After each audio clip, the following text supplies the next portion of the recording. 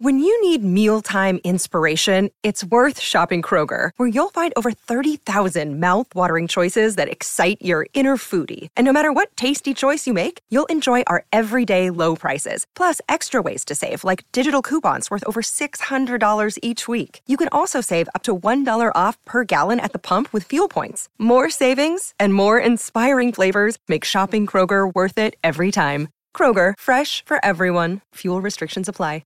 Another day is here, and you're ready for it. What to wear? Check. Breakfast, lunch, and dinner? Check. Planning for what's next and how to save for it? That's where Bank of America can help. For your financial to-dos, Bank of America has experts ready to help get you closer to your goals. Get started at one of our local financial centers or 24/7 in our mobile banking app. Find a location near you at bankofamerica.com/talktous. What would you like the power to do? Mobile banking requires downloading the app and is only available for select devices. Message and data rates may apply. Bank of America N.A., member FDIC. Hello, everybody. This is Marshall Poe. I'm the editor of the New Books Network. NBN listeners like to read books and buy them. So we thought we'd tell you that right now, our friends at Princeton University Press are having a remarkable site-wide sale. You can get 50% off books, including ebooks and audiobooks, with the code 50, F-I-F-T-Y, at checkout until May 31. You can save some real money on Princeton University Press books. I encourage you to go there and check it out. Welcome to the New Books Network. Hello, and welcome to a special edition of New Books Network, in which we talk with previous winners of the Coleman Prize. Named in the honor of British business historian Donald Coleman, 1920-1995, this prize is awarded annually by the Association of Business Historians to recognize excellence in new research in Britain. It is open to PhD dissertations in business history, broadly defined, either having a British subject or completed at a British university. All dissertations completed in the previous year of that prize are eligible.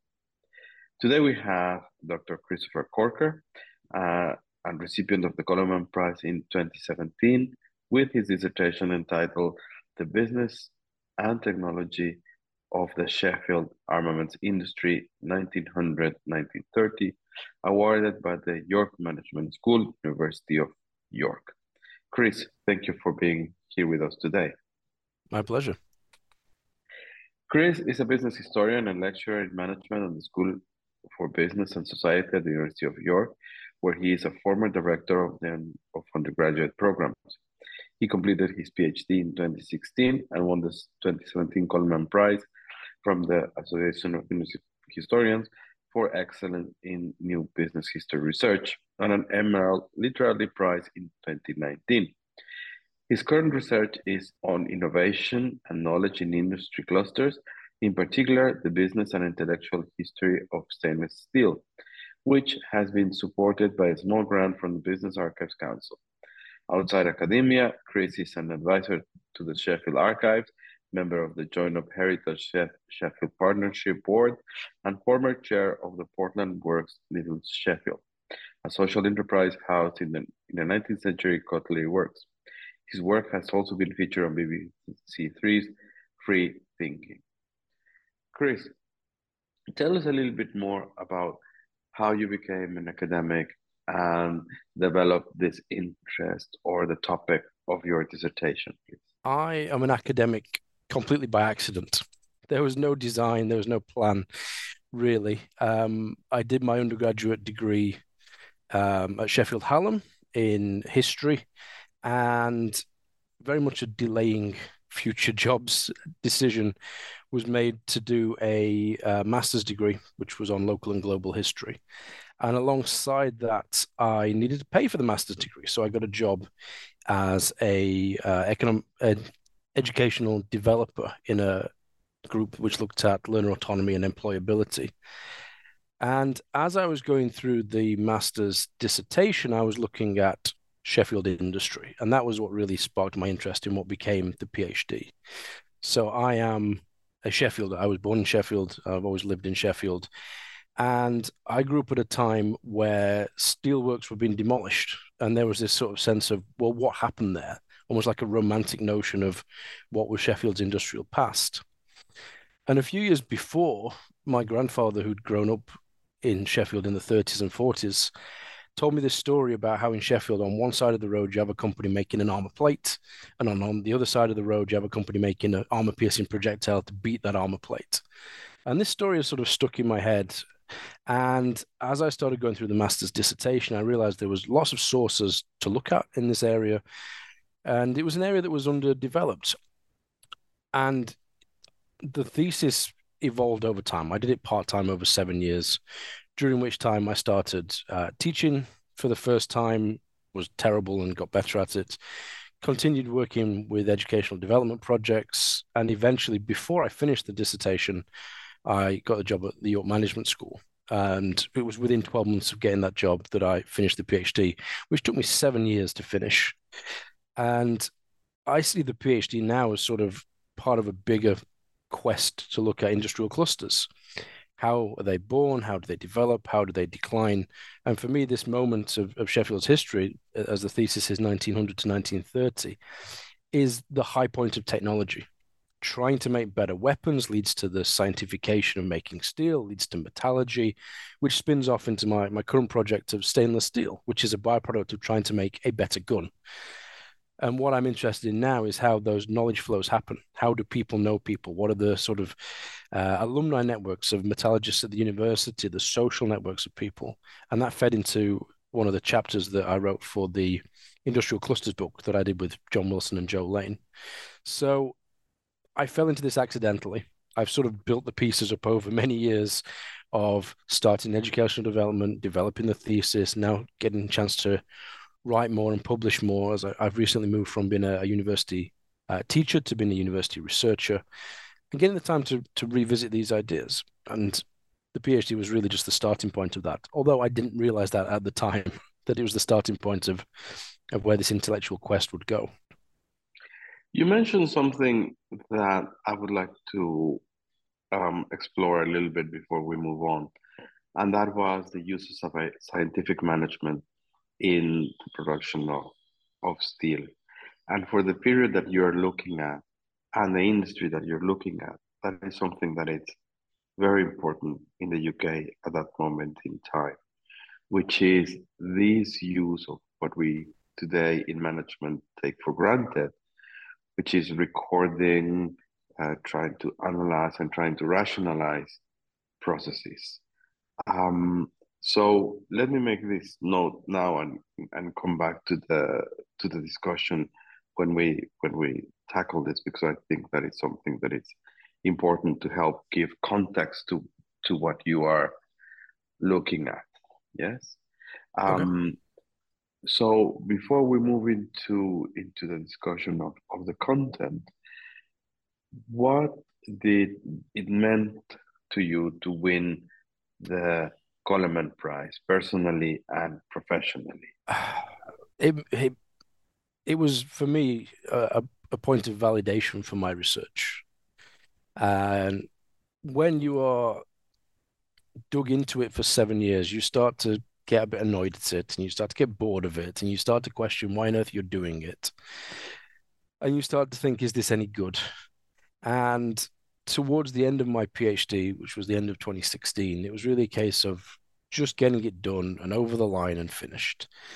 And I'd heard of the Coleman Prize all the way back to the beginning of my thesis, and it was something that I'd sort of seen on the horizon as something I'd like to go for in time. But as the years passed, as I'm getting into year 4, year 5, year 6 of the PhD, it sort of felt a further and further away goal, to the point where I almost forgot about it.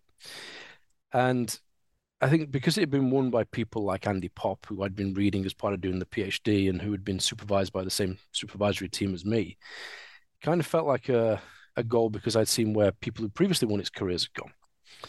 So around about January 2017, so after the PhD had been finished and examined, just on a whim, I thought, I'll just send this in. I'll see what happens. Didn't expect to get shortlisted, and then I did. Which started to feel like, maybe there's something interesting in my work here, something that I'd not realized myself. And then the ABH that year was in Glasgow. And I got up there and the presentation was on the first day. And I'd sort of thought, well, it's nice to get my work out there. And if I win it, so be it. And I happened to present first. and I gave this 20 minutes on the Sheffield armaments industry. Thought it went relatively well. And when it finished, I went and sat down in the front row. There was a spare seat. And the person next to me said, "Oh, that was brilliant, brilliant, really well done." I said, "Oh, we've not met before. I am Chris." And they said, "Oh, hi, I'm Les Hannah." I thought, well, if I don't win, it's fine. Les Hannah liked it. um, Fast forward a few hours to the drinks before the conference dinner, and it was announced that I won it. And I was like, shock, really, amazement that this PhD that I got very frustrated with over the years was acknowledged as something quite good, actually. And I happened to be there with friends, people like Emily Buckner and Nick Wong were there to say congratulations. Emily, of course, a previous winner. And my colleague Shane Hamilton was there as well. And Shane very kindly sent a message to all of our colleagues at the York Management School, as it was then. And that evening, I started to get messages coming through saying congratulations. And as it finished, as I got the award, I popped outside and I rang my wife and I said, "I won." I was like, I'm surprised that I won. And she went, "I knew you were going to win. I knew it was good. I knew it was better than you believed." So personally, it just felt like an enormous high point. It was like, this is just fantastic. This is acknowledgement that my work is good and recognized by the community I want to be a part of. And I think it was about 3 or 4 days later, I was still on that sort of high of acknowledgement in myself that I'd won this. And I had to go to the supermarket. And I'm pushing my trolley around the supermarket, looking around. I'm thinking, nobody here cares that I've won this. This is brilliant in my field among my friends and peers. But in the real world, this is not really relevant. But for me, it started that process of being confident in my research, that there was actually something good behind it. And over time, I have started to do some publications out of it. I had a journal article in the Journal of Management History back in 2018. But because I was employed as a university teacher alongside, it was hard to find the time to get writing. But now I'm able to revisit it. I'm able to turn it into a book, because the thing with weapons and armaments in the First World War, there's always this sort of public interest in it. There's something about guns and weapons and wars that has this sort of public interest. So the decision really for me now is, do I do an academic text very much based on the PhD? Do I do something more for mass market, for Waterstones, or do I try and do both? But to come back to your question, and personally, it was brilliant validation that what I was doing was good. Professionally, that's something on my CV now, that right at the start of my career, people said my work was good. And that has really helped in terms of applying for jobs, applying for small grants, and so forth. What did it meant to have to organize the competition the following year? Do you think that it gave you better opportunities to network with senior scholars and expose your work to others? How was that experience of organizing the competition the following year? It was a fun process, really. So the year that I won the Coleman Prize, I'd gone to the Slaven workshop for the first time to see other people's work developing and talk to them. And I suppose I have this mentality, even though I still feel early career myself, that you have to keep helping the next generation, because otherwise the field may just disappear and die. So it's nice to see what other people are doing. And the submissions came in, and I had a team of Neil Rawlings and Emily Buckner as the advisory committee, as the three of us making the decisions. And it was just nice to read what people have been doing and see what new ideas were out there. And eventually we shortlisted 3, and then 2 people came along. And there were 2 very different theses as to what I had looked at. One of them was Ghassan Mawazin's piece on Chinese merchant banks, and the other was Tom Buckley's work on department stores. 2 very different theses, 2 very different things. But it was nice to be able to help them present and chair the session and make the ultimate decisions. And it was nice to go back to the ABH with a different project. I presented on something completely different to my Armaments work when it was in Milton Keynes that year. And those connections with the 2 people who were shortlisted, with the advisory committee, have continued. There are people I still contact and still talk to. So in terms of networking and developing was great, and just learning what else is out there. Super. Let's move back to the content of the dissertation. And I think that we've pointed to two key, well, or not key, but certainly important issues. One of them is this broader appeal that you have mentioned, and your decision or impending decision as to whether to do it for a wide audience or to an academic audience. So the question is why? Why would the armament and why would the First World War still attract this interest from the wider public, you think? I think that in many ways it goes back to British popular consciousness of guns and wars and a sort of a hint of a amazing industrial past that isn't there anymore. For me, I've done lots of public talks and I've done commemorative events for the First World War. And for a lot of people, they know the event, they know the First World War, they might know a place. My work is very much centered in Sheffield, but they want to know the stories of people. What did people do? What were the decisions that people were making? And it really touches into a social history aspect of the kind of work that I do, thinking about, especially in the First World War, the mass female labor for the first time in many of these munitions factories. And it connects into that sort of history from below and who do you think you are idea about family histories and genealogy. People want to know what people did and where they went. And you sort of get those two sides of it. You get the sort of big history of tell me where the battleships came from and the small history of tell me what my great grandmother did in a munitions factory.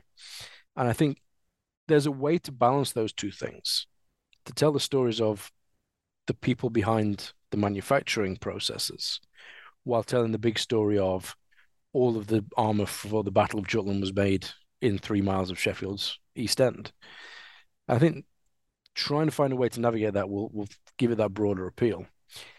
I mean, the hope would be you try to hook into an anniversary. You know, we've had the centenary of the end of the Great War. We're coming up on 110 years since the start of the Great War.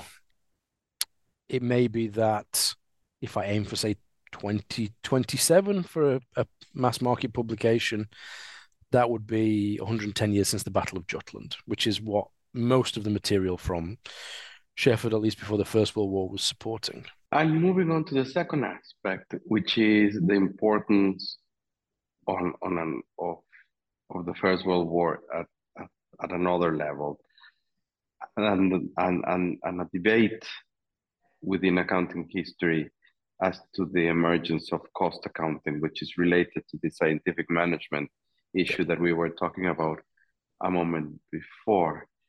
This, for me, or in my mind, ties into something else that you've mentioned, which is the end of empire and this industrial might that is no longer there, and this process of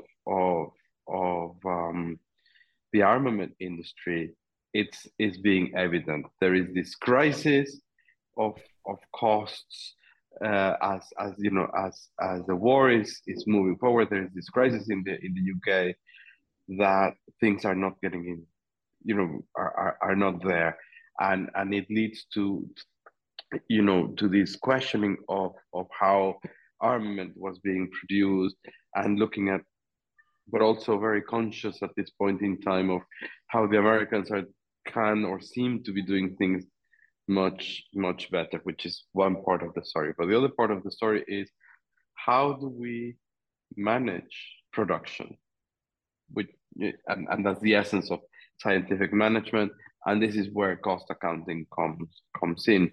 So, although this might not be the main thrust of your research, would you tell us a little bit about this sort of idea of, how is it happening in Sheffield that production is moving from something that is more perhaps artisan, or I could be wrong, it was more organized, into something much more or much closer to what we see today in terms of how you manage a factory? What you find from around about 1900 with Sheffield steelmaking is that you have these steel masters, these guys who know how to melt steel and what goes into it. And they're all tied together in a rule of thumb approach. They can look at a steel and go, that is good for a shell, an armor plate, a side, whatever it happens to be. But that visual inspection of steel is something that takes a long time to learn. It's something that takes a long time to pass on to your successors, but it's not scientific. And what you find with the rise of armaments production from about 1900 is this new need to be consistent. It's coupled with this emergence of metallurgy in the 1880s and 1890s. And it is that case of if you want a steel to do this thing, it has to have 2% nickel and 2% chromium in it. So you start to see the rise of, as you say, scientific management processes intervening to making sure there is that consistency. And you start to see the rise of steelworks having research laboratories and analysis to test the steel and make sure it's consistent. And part of that feeds forward to the submission process for the government. These companies would make, say, 1,000 shells, and they should all be 2% nickel and 2% chromium. Once they're all shipped off to Woolwich Arsenal in London, one of those shells is picked at random, and it is test fired against an armor plate. And if it fails, the whole batch is rejected and sent back to Sheffield, in which case you have to remelt them all, start again. It's costly, it's time consuming. So in terms of ensuring that consistency, you need consistent processes, consistent management oversight. You need very, very skilled workers, and often in gunworks and in armor works, they were the most well-paid workers in the entire factories. The challenge that you have is when you move towards the First World War. We no longer need 1,000 batch. We need a 10,000, 10 million batch of these shells. So you start to bring in huge amounts more labor, often underskilled or unskilled, and you train them to do one thing. Do this thing on this lathe. And you start to get a sort of a dilution of management because you need more people to manage than ever before. You have people who are learning very quickly how to manage, very quickly learning how to train and have that oversight. And it does lead to problems, especially quality problems. When you look at, say, the Battle of the Somme, the first mass output of what the Ministry of Munitions was hoping for, and plenty of them don't work because that oversight is not really there. The oversight and quality assurance is not really there. When it comes back around to your question of accounting, it is no longer about profit for armaments. Armaments companies, since time immemorial, have always been questioned for arms profiteering. And you find in the records in the Edwardian period before the Great War, these companies are making 30, 40% profit on these armor-piercing projectiles and armor plate. And part of that, at least my conclusion in the thesis, was that it's the only time in history where private industry is pushing forward technology. The government is willing to pay a lot because they're not having to foot the bill for the research. When you come into the Great War, you need to do things almost at cost. As you said, the rise of cost accounting, making sure there's no excesses. And it also leads to one of the things I am interested in digging in further is excess profit duties and a lot of creative accounting. One of the companies I look at, Hadfields, was an armor-piercing projectile specialist. And in their archives are, a standard size archive box, like 9 or 10 boxes of excess profit duty calculations, because they're trying their very best to essentially manufacture the numbers to make it look as good as possible while profiting as much as possible as well. You start to see elements of that cost accounting in some of the records, but it hasn't always survived. You start to see more in the 1920s into the early 1930s. You get auditors coming along to look at the processes of how an order comes into a works and how it goes through the processes and is cost effective. The root of it for these companies was, at least before the war, replenishing the money spent on research so that they can then fund more research, switching over in the Great War to essentially a dilution of management because you have mass employment, quality problems, pricing problems, and again, profit problems as well. So let's take a step back. And you mentioned that you had this wealth of archives. So did you actually use? And now and how did the story that you wanted to tell started to come together from those sources? Well, really, there were two types of sources that I used. Because the thesis was about the business and the technology of the industry, one of the things, if we look at the technology first, that I did was looked into the patent records of these companies. Because within the actual business records, you don't get much technical information. You don't get many books about research and the notes that these companies are making about how their research is going. So the patent record became the sort of best place to find this information. And the arms industry was one of the few where patenting was quite en masse. I think I ended up looking at over 200 different patents across about 20 years. Because what these companies would do is every time they had a new little innovation, they would patent it. Even if it didn't seem useful in that moment, it might be useful in the future. And if you patented it, you can then license it and make royalties from it. So these companies were using licensing as a secondary secondary income stream, really. So you have lots of patenting. So I had to read huge amounts of patents, dig through the language of the patents of the time, learn metallurgy to understand what it was that they were writing about. But then alongside that, digging into the business records. And we have a wealth of records for the companies that I looked at, but they've been relatively untouched. What you found as Sheffield industry declined in the 1980s is that companies would go out of business and they would basically just say to the archives, do you want the records? And they all got put in boxes and left for a long time.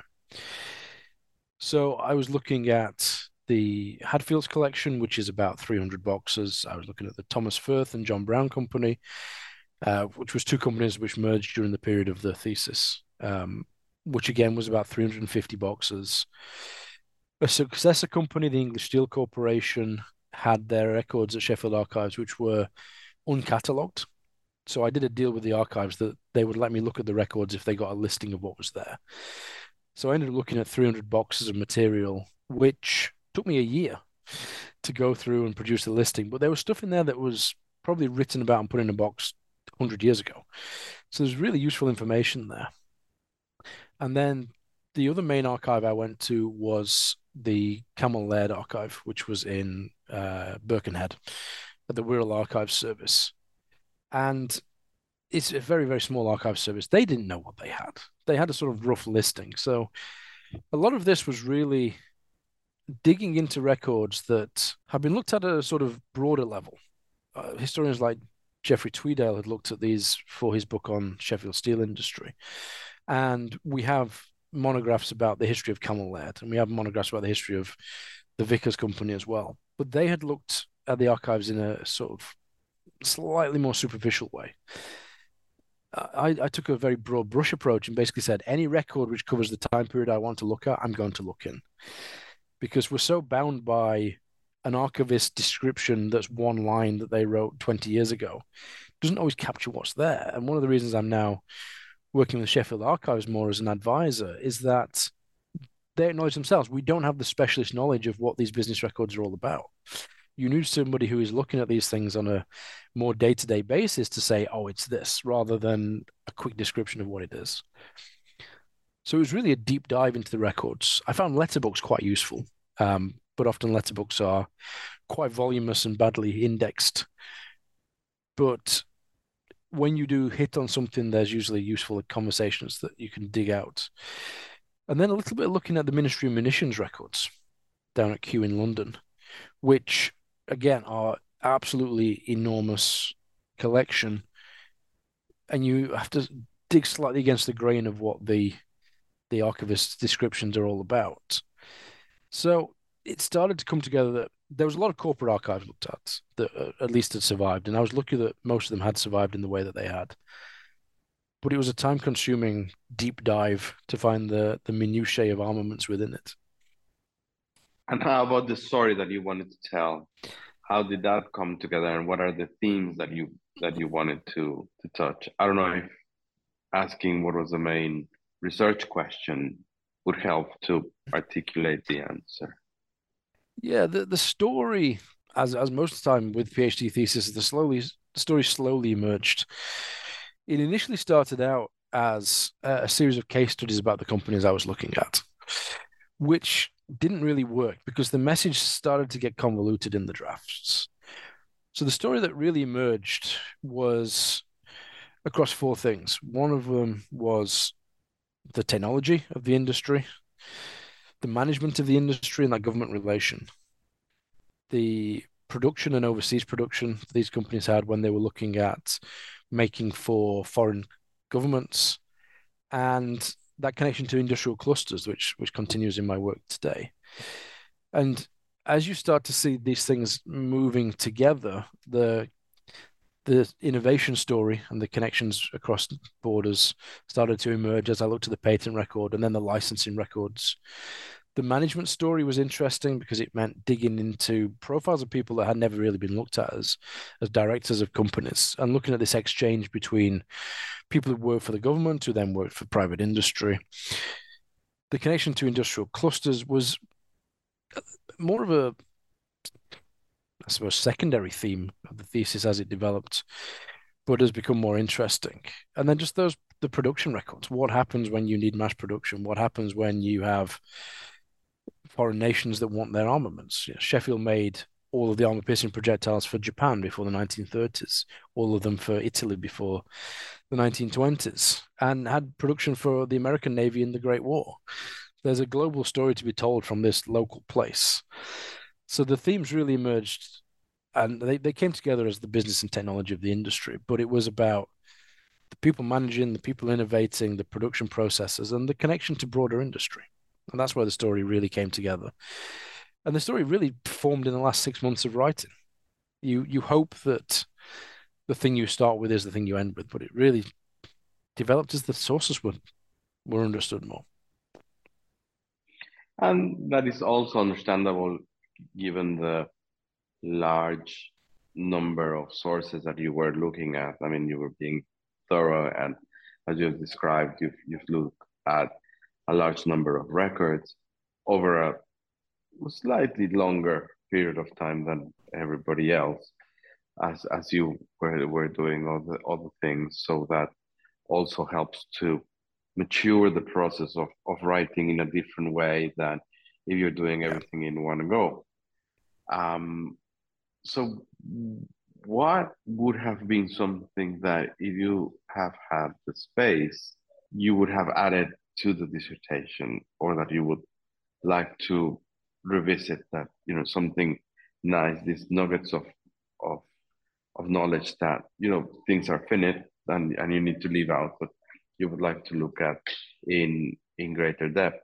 I mean, obviously one of them is this cluster story that you pick up and are embraced in greater depth. But what are the others that are there? Well, the story of armaments is longer than the period of the thesis. I originally was going to look all the way through to the Second World War because there are differences in government procurement once the Second World War starts. And by 1945, some of these companies I was analyzing decided to leave the industry.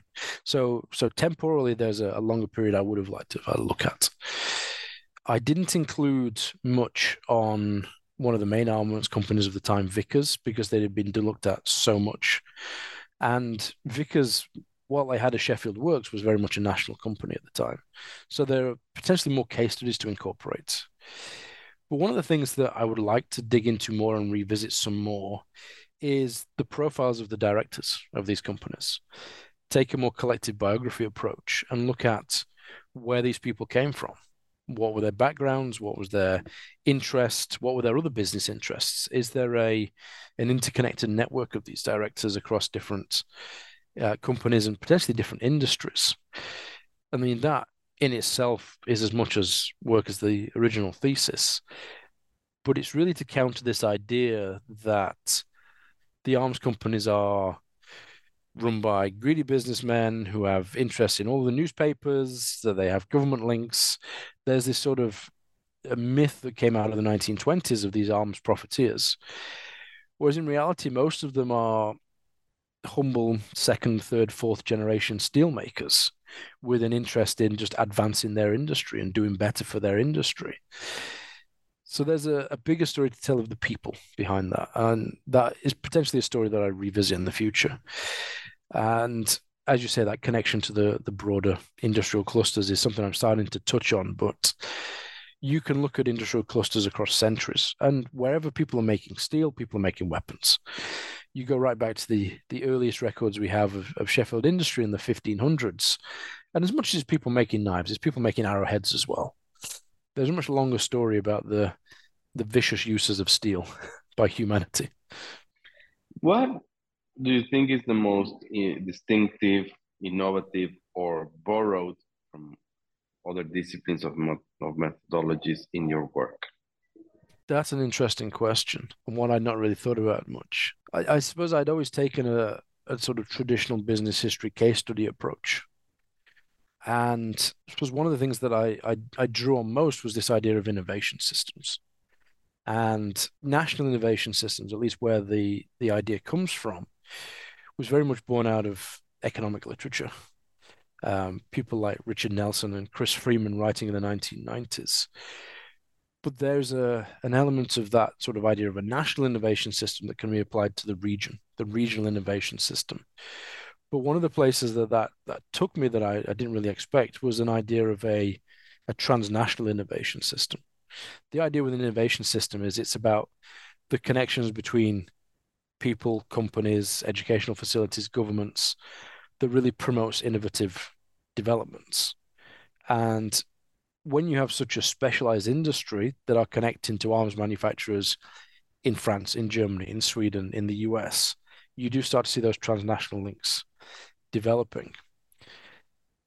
So as much as it is a business history PhD and it has a traditional historian archival core to it, I think those elements of looking at economic ideas and economic history and applying them to the business history is one of the things that I've been really doing with most of my research. How do we use business history to answer those big questions in economic history?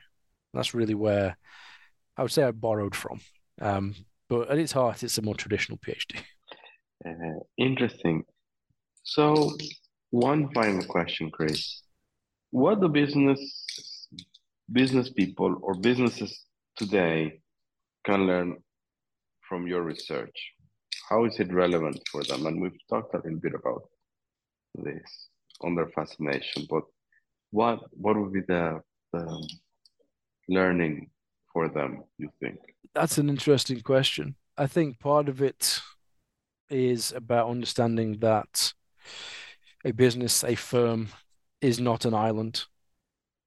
These organizations make many, many, many connections. And actually, there's a power in connections that you make to training facilities, to universities, to other organizations, that a more open approach to innovation can be a useful way to solve an industry's problems. Within the thesis, there are stories of two companies trying to solve the same problem and realizing that, and then coming together and sharing their innovation.